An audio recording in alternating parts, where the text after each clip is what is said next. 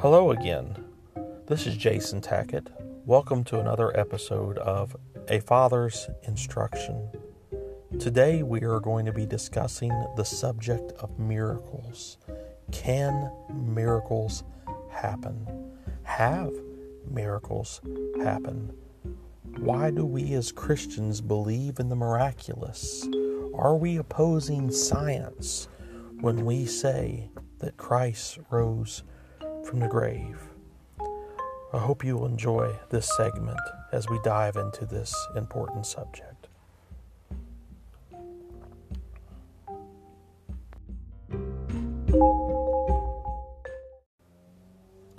All right, so to hop right into the subject of today, which is miracles,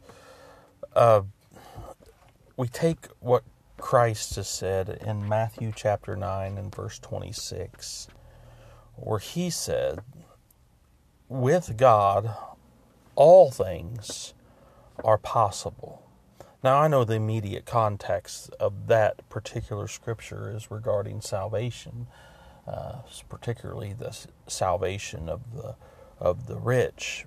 But in a broader application of that statement, we find the answer to the question of whether or not miracles are possible or even probable, or have they happened, or the answer to that question lies right there. And the Bible in and of itself is an account of the supernatural. It's an account of what God has done. And I know that's a very kind of simple way of reducing the scriptures, but it's true. God is the actor all throughout the scriptures, the one that is working salvation. And with God, all things are possible. And that is the starting point for the Christian. But at the same time, the idea of miracles is one of the expressed reasons why the unbelieving world rejects Christianity. And they reject the scriptures as a whole. And even we as Christians act embarrassed sometimes when miracles like the virgin birth or the parting of the Red Sea are breached in conversations with friends or with family or in the educational settings or that we find ourselves in. The Bible appears at face value to many to be filled with fantastic tales. We have Jonah being swallowed by the whale and Joshua making the sun stand still. It would appear on the surface that the Bible has, as one lady told me as I was trying to tell her about Christ, a lot more in common with Grimm's fairy tales or Greek mythology than Christians would care to admit. Now, that's not my belief. I'm just saying that that's the way that Christianity is seen in the eyes of many. One would challenge Christians as childish for believing in the validity of miracles in the scriptures, and contradictory for rejecting the miracles spoken of in mythology or other places. So at face value, their criticism seems just. Does a sane person believe that the dead can rise and that people can walk through a sea on dry land, or that men could walk on water? Is that what a sane person believes is possible? Is it not rather rational, one would argue, to meet claims of the miraculous with incredulity or skepticism? Should we not, as the atheist would say, seek for natural explanations? And are we, as they claim, when we claim that we need God to explain this or that, hiding behind a God of the gaps idea, that if there is a gap in the understanding of what science can tell us, then we just say God instead, and we give up looking for natural explanations. Should we not be skeptical of claims of the supernatural or claims of the miraculous? And I'm ready to admit that I meet all claims of current miracles. If someone tells me a miracle have just happened, I meet it as a healthy skeptic. So do I contradict myself when I believe miracles that are recorded in the Bible? If I rightly reject the charlatan, on what grounds do I have warrant to accept the miracles of the Bible? However, on the other hand, and let me just go ahead and kind of play both sides here for a second, there seems to be a great need for the belief in miracles. It just seems to be a part of our psyche. It's just part of how we're made. Those who do not believe in the possibility of miracles have lost something essential to humanity, a sense of wonder and awe at reality. To believe that there is no mystery to existence is to believe that there is nothing greater than ourselves and our own reasoning and our own knowledge of the natural order. There is an abundance of evidence that miracles have occurred, and we're going to get into that hopefully today if we have time. For instance, the resurrection of Jesus Christ stands at a juxtaposition of Western history. One historian actually said, if the resurrection did not occur, then a similar event would need to be invented in order to explain the sudden change in Western thought and culture that found its immediate rise in Palestine after the death of Jesus of Nazareth. So while the truth of the resurrection is something that should be discussed separately, I think it's part of this overall discussion. It stands as a great example of miracles. But is it true? The main issue with the subject of miracles is philosophical presuppositions. We could call presuppositions a whole lot of different things. I am proud to say that I am a presuppositionalist when it comes to my school of thought as far as apologetics. We declare this to be true, and then we make that our starting point.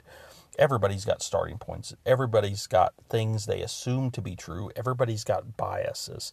And the main issue with the subject of miracles is those very biases, those very presuppositions or assumptions. If one summarily dismisses the possibility of miracles, then they will dismiss all claims of miracles on a philosophical level, despite whatever evidence there is that exists. The case for miracles is won or lost before there is even a claim of miracles made. So we all have our presuppositions, we all have our biases, and for the purpose of tonight's discussion, I'm not trying to defend the existence of all miracles. I'm not trying to definitely not trying to defend the likes of Benny Hinn or anything of that nature. I want to try to defend and begin to defend the recorded miracles of the Scripture. And to do so, I'm going to focus on the resurrection of Jesus Christ ultimately. I want to first before I can do that. And if I don't get to it tonight, I'll definitely try to get to it next time. But I think it's important first to look at presuppositions, philosophies that people hold. They cannot prove them, and they shape the way they view all claims, especially claims of the possibility of miracles. And then I want to ask the question, do miracles happen? And I want to look at miracles that are just common in nature. We see them all the time. And then I want to get into the resurrection of Jesus Christ specifically and things of that nature. So first, let's talk about the problem we have with presuppositions. All of us hold them. All of us have them. Regardless of how unbiased we may claim to be, we all have assumptions that we have when approaching any subject. Often those who have the power to define the terms win the arguments. And we see a very powerful opposition to the existence of miracles in our postmodern world that we're living in. In generations past, scientists and philosophers had accepted the idea of the miraculous because they defined the world much differently than philosophers and scientists do today. They defined the universe in such a way that allowed for the existence of the miraculous. In the current academic environment, a different set of presuppositions reign. The current academic environment hoists up as a philosophy two things: materialism, which I've probably wore you out talking about materialism, and naturalism. So what are they? And we've talked about materialism before, but just in case you're listening for the first time, materialism is simply that philosophy that states that there is nothing that exists outside of the material universe. So all that exists is space, time, matter, energy, things of that nature. There is nothing else that exists. Naturalism is kind of married to materialism. If you have one, you have the other. But naturalism is this belief that all things that occur within the material universe are subject and caused by the laws of nature. So it's just this belief in the uniformity of natural causes, which we in and of ourselves don't have a problem with the the uniformity of natural causes. It's true because we live in a created order. The Christian agrees with this idea. Although they don't agree that it's a created order, we see the uniformity of natural causes as part of the created order. But naturalism won't go that far. They say everything, including the universe itself, came into existence because of the laws of nature. It is a system of only material causes. So obviously we see the problem here as if you are adamantly entrenched in a philosophy of materialism and naturalism, miracles do not happen. So the problem with these presuppositions, these assumptions, because they're not provable, I mean, they're outside of the realm of their own of their own criteria. But the problem with these presuppositionals, there's a lot of them. Chief among the problems is this. In a desire to define the universe as a closed system, and therefore absent of all supernatural influence, they have defined all agency out of actual reality. Now, what do I mean by that? Well, first, what do I mean by a closed system? And if you can just kind of picture in your mind for a second, you can write down on a piece of paper the universe, space, time, matter, energy, you, me, anything that exists. And now you take those things and you draw a complete circle all around them. Everything is contained in that circle. Nothing outside of that circle, they would say, could affect anything within the circle. That's what I mean by a closed system. And what they do but what materialism and naturalism does is they define all agency out of actual reality. If all that exists is the material universe, and all things that occur in that material universe are based on natural law or caused by natural causes, and so governed, then that reduces your consciousness, your freedom of will, your personality, your thoughts, everything, to mere illusion. Your thoughts are nothing more than just chemical reactions that are occurring in accordance with natural law, the law of cause and effect, like a pendulum swinging, or something to that effect.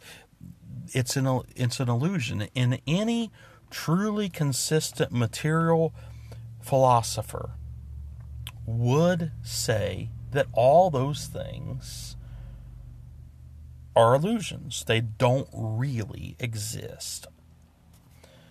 We know, though, that they do. We know in our experience that the idea that the universe is a closed system is false. So by getting rid of the possibility of miracles, the possibility of the supernatural, they got rid of themselves.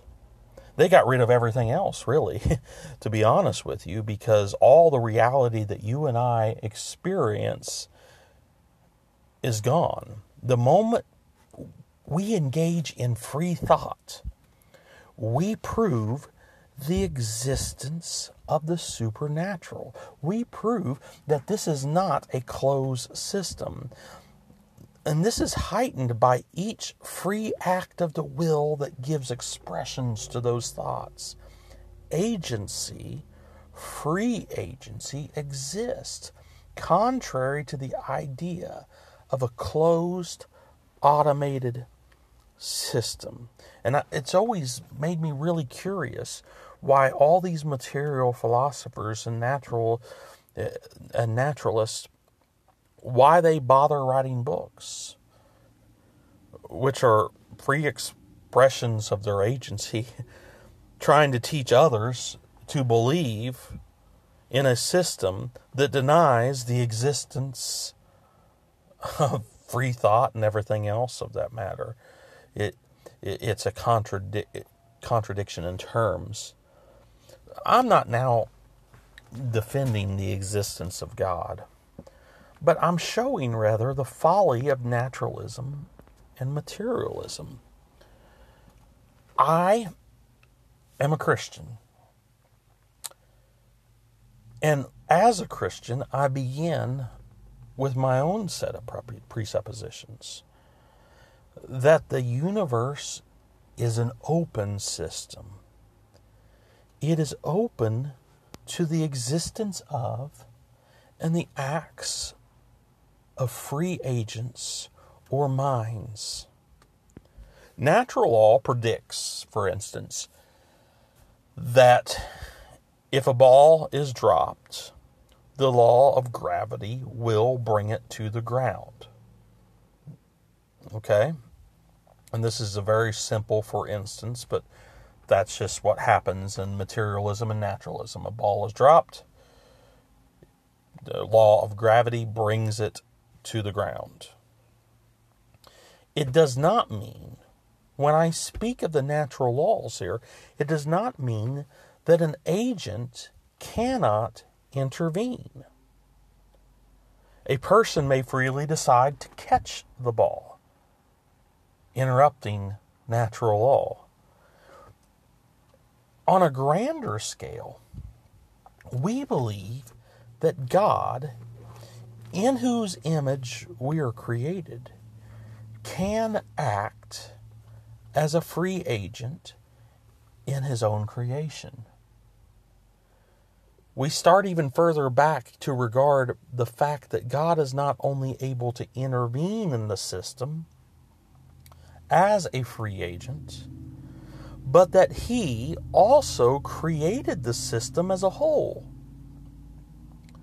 That's the presupposition of the Bible. And I believe it to be a wise one. So, what can I say to support these ideas?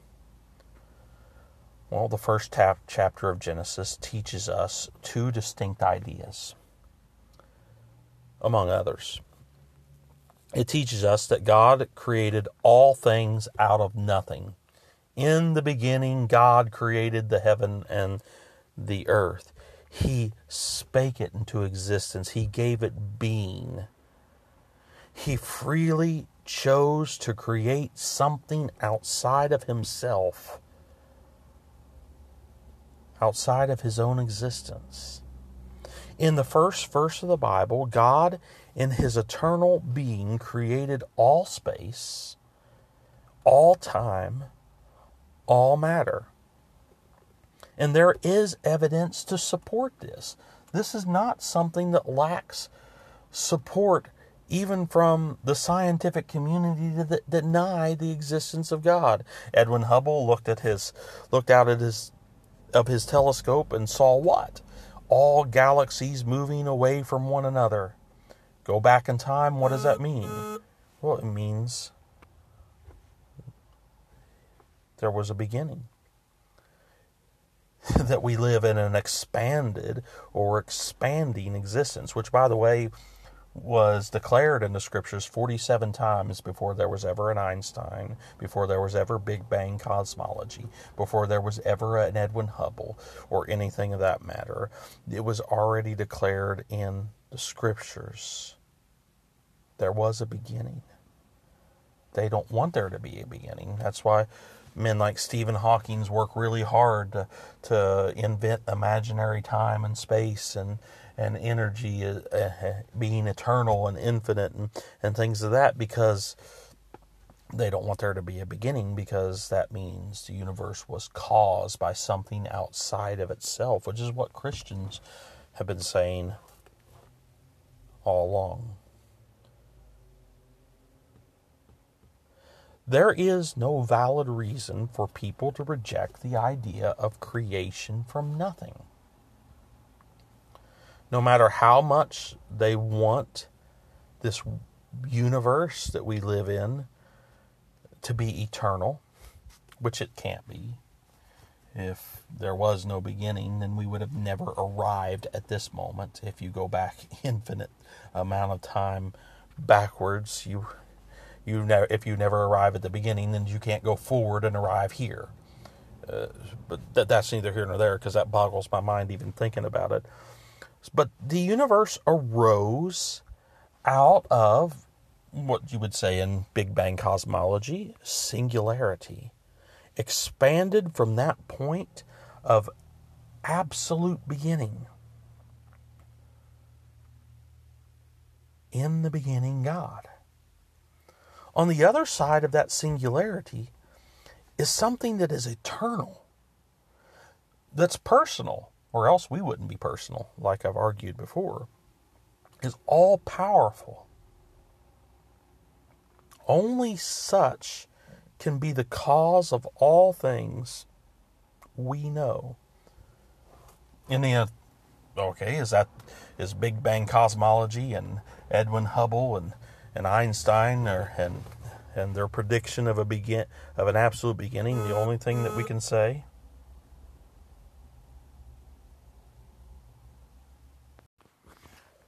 No. Consider the law of thermodynamics, the laws of thermodynamics. The first law, basically, in a nutshell, says energy and matter cannot be created or destroyed. So we live in a finished universe. Just like Genesis 2 that talked about the seventh day, God rested. It's there. But then the second law comes around and says all available energy within that universe is dissipating. The law of entropy. It's decaying. It's becoming unusable. The universe has been like a clock that at one point in time was wound up. And now it's winding down to its conclusion. There was a beginning. And the cause was God. The universe is not self-caused. That would be a contradiction. The universe is not uncaused. It's not eternal. It had a beginning. And you know what we call that? A miracle. It was caused by an agency outside of itself. But other than that idea, other than just what Genesis 1:1 says, the other idea present in the first chapter of Genesis is the idea of design. The 6 days of creation, that second phase of creating, God was designing all things. We don't believe in deism, that God created the world and just left it to itself to kind of be governed by natural laws. No, the first 6 days of creation talk about God making distinctions, about God making designs, about God making separations, and all the earmarks of design are there. After God brought all things into existence from nothing, He inserted His design and His creative will upon that which was already created. He put design into the system. The second verse of Genesis presents us with a universe that is without form and void. And in 6 successive days of creation, God put beauty into it, goodness into it, design and form into it. He gave it purpose, and He gave it proportion and balance. He did so simply through His spoken word. Each successive day, as I've said before, began with, "And God said." All design comes from information. There is information in the cell. There is information in the DNA. There is information so complex that it could not have arisen from anything other than an intelligent source. There is, like we talked about with the anthropic principle, this fine-tuning to every atom that exists, which allows life, our life, to exist. There is fine-tuning to the fundamental forces like gravity and entropy and the expansion rate of the universe and everything. There is a careful and intentional precision set to everything. And a long list of things could be given here. Intentional design. God has worked in the system. A personal God, an intelligent God. All of these things tell us what the Bible has told us. There is not only a creator that made all things from nothing, but there is an omniscient and wonderful designer that put form and function into it. God acted in the beginning of creation.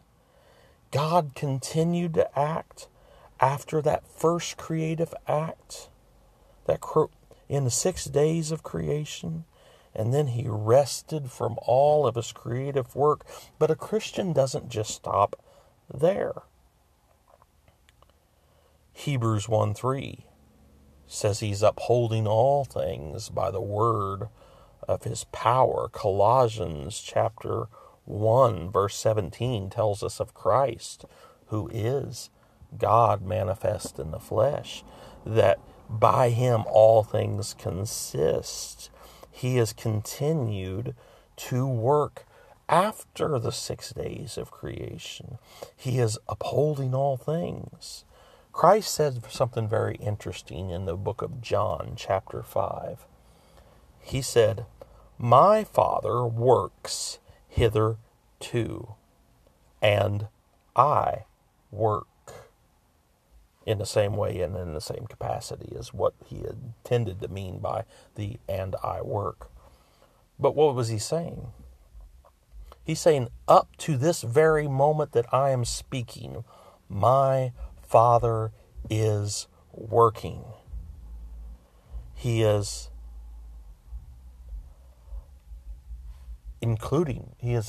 continuing to work in all things, in all points of time.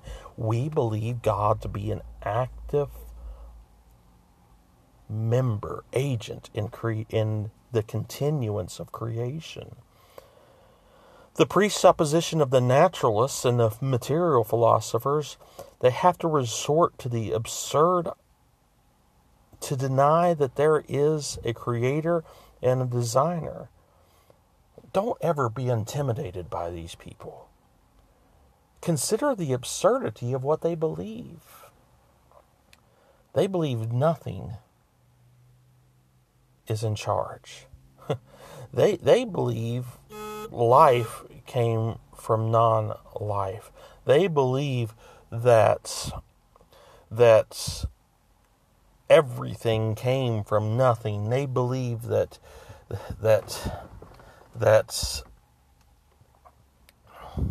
intelligence arose out of non-intelligence, and order arose out of disorder, all by itself, just randomly, by natural causes. It's not. It's the absurd. They must believe that nothing created all things by itself. They must believe that life arose by chance. They must believe that the material came from the immaterial all by itself. They must believe that intelligence arose from non-intelligent sources, that life came from non-life. All these things, they're absurd. We stand on good ground as Christians. The presupposition of the Christian is firmer than anything that they could say. Therefore, in regards to miracles, we have this presupposition that is much greater than theirs. But there's also just miracles that are common to nature. We don't recognize them because we rarely think of them. And I doubt that I'll have time to get into the resurrection today, but I do want to just give this to you to think about. If God exists as the creator, designer, and upholder of all things, then God is an agent that can and has and does act in the system. It's not a closed system, but a system that can be affected by free agency. When considering the existence of miracles, we cannot ignore the reality that all created things are already the products of miracles. Everything you see, everything you touch is miraculously there. They are the product of a God as a free agent, creating, designing, upholding. Everything exists because God not only calls it to be, but in a continuing fashion, causes it to continue. He has inserted himself into all things. We look with awe at the beauty of creation in answer to this very truth, that when we're looking at the sunset, we have someone to thank for that experience. The idea that all things arose out of chance is ludicrous. Darwinism takes a great leap of faith, because Darwinism's basically just naturally what every materialist and naturalist must believe. But it takes this great leap of faith in proclaiming that life forms developed from simple to complex as a product of time and chance. And they ignore something, that there are these great barriers to this truth, and they believe it without any evidence other than the desire to tenaciously hold on to materialism and not wanting to let, what one man said, a supernatural foot get into the door. Not wanting the idea of God to creep into anything. For instance, in the realm of speciation, we know what speciation is. There's an original variety, a kind of dog, as the scriptures talk about kinds, a wolf maybe, and from that wolf, many different varieties of dogs have arisen. There's hundreds of them now, and most of them were worthless. Don't get mad at me for saying that. But it's an empirical fact that each individual kind of animal has a built-in limits to speciation. Any good cattle breeder would tell you that. A horse may be bred with a donkey to produce a mule, but then the mule will not be able to pass its genes on because it'll be sterile. If speciation can occur, it is the product of purposeful and intelligent intervention. Even if Darwinism were true, it would be the product of a meaningful intervention by God. Therefore, everything is the product of miracles. Even within our own framework, it takes someone interjecting their intelligence to get through past those barriers that exist. Someone all-powerful. We know this intuitively.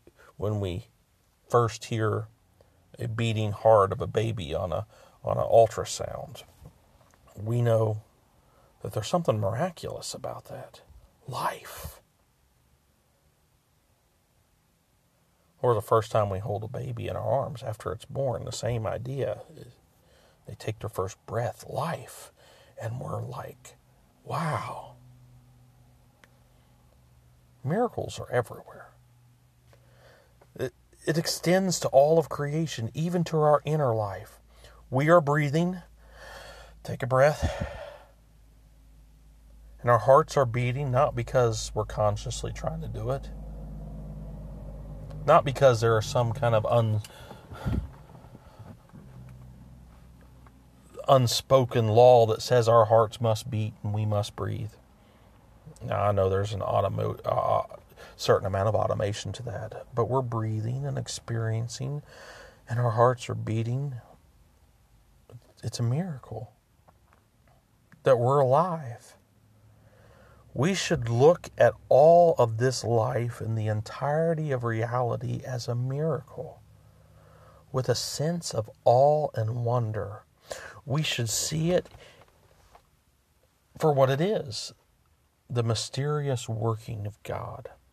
And that this isn't all. The Bible claims that God is not just the creator, designer, and upholder of all things, but he providentially cares for his creation.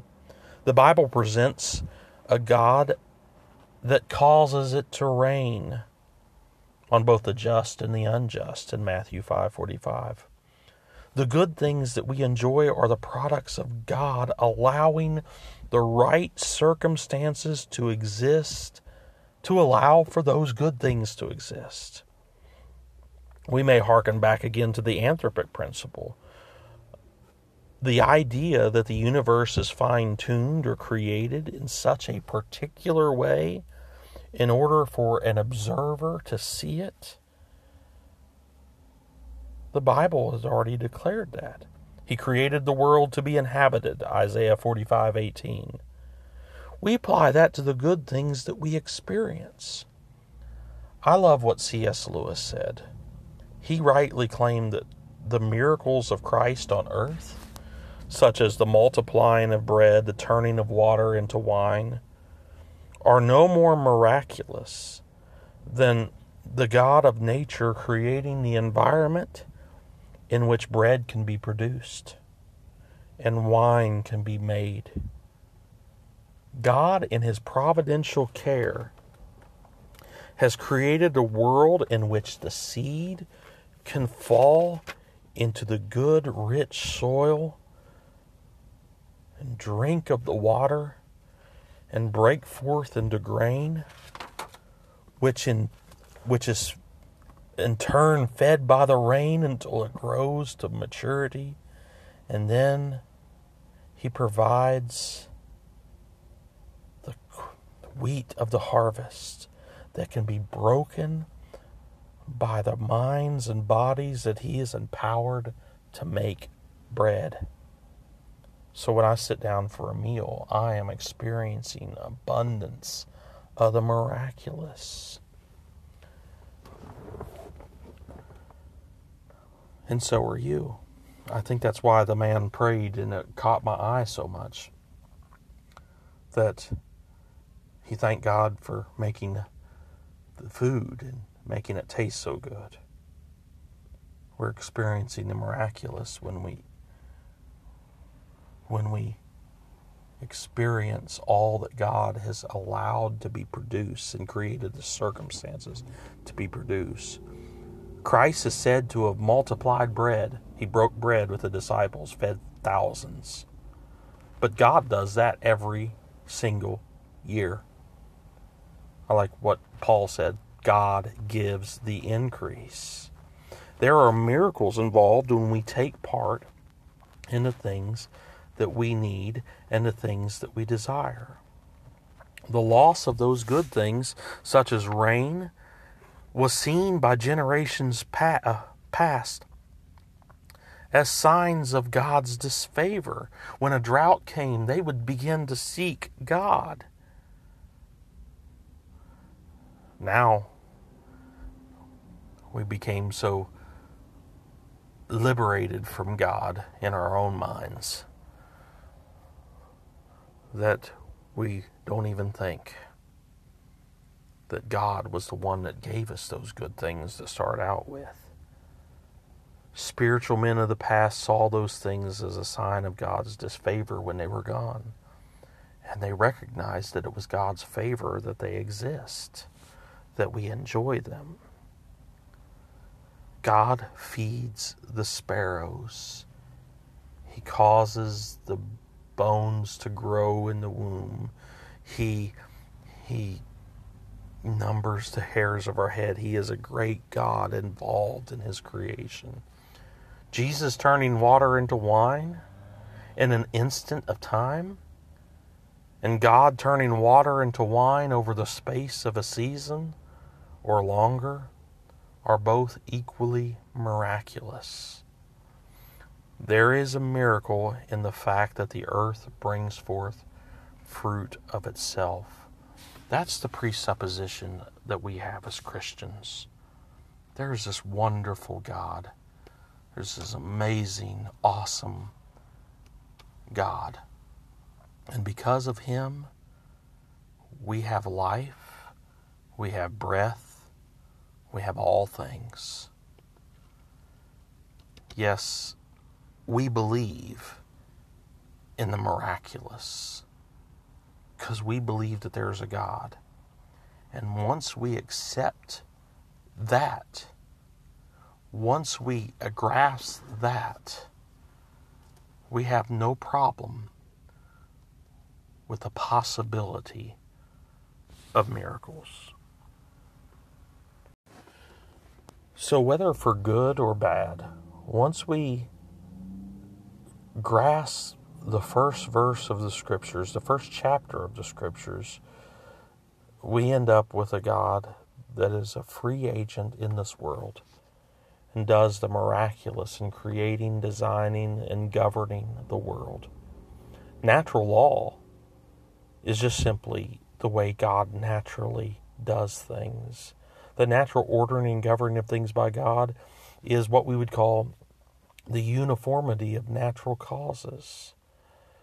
And Moses once sang in Exodus chapter 15 and verse 11, "Who is like unto thee, O Lord, among the gods? Who is like unto thee, glorious in holiness, fearful in praises, doing wonders?"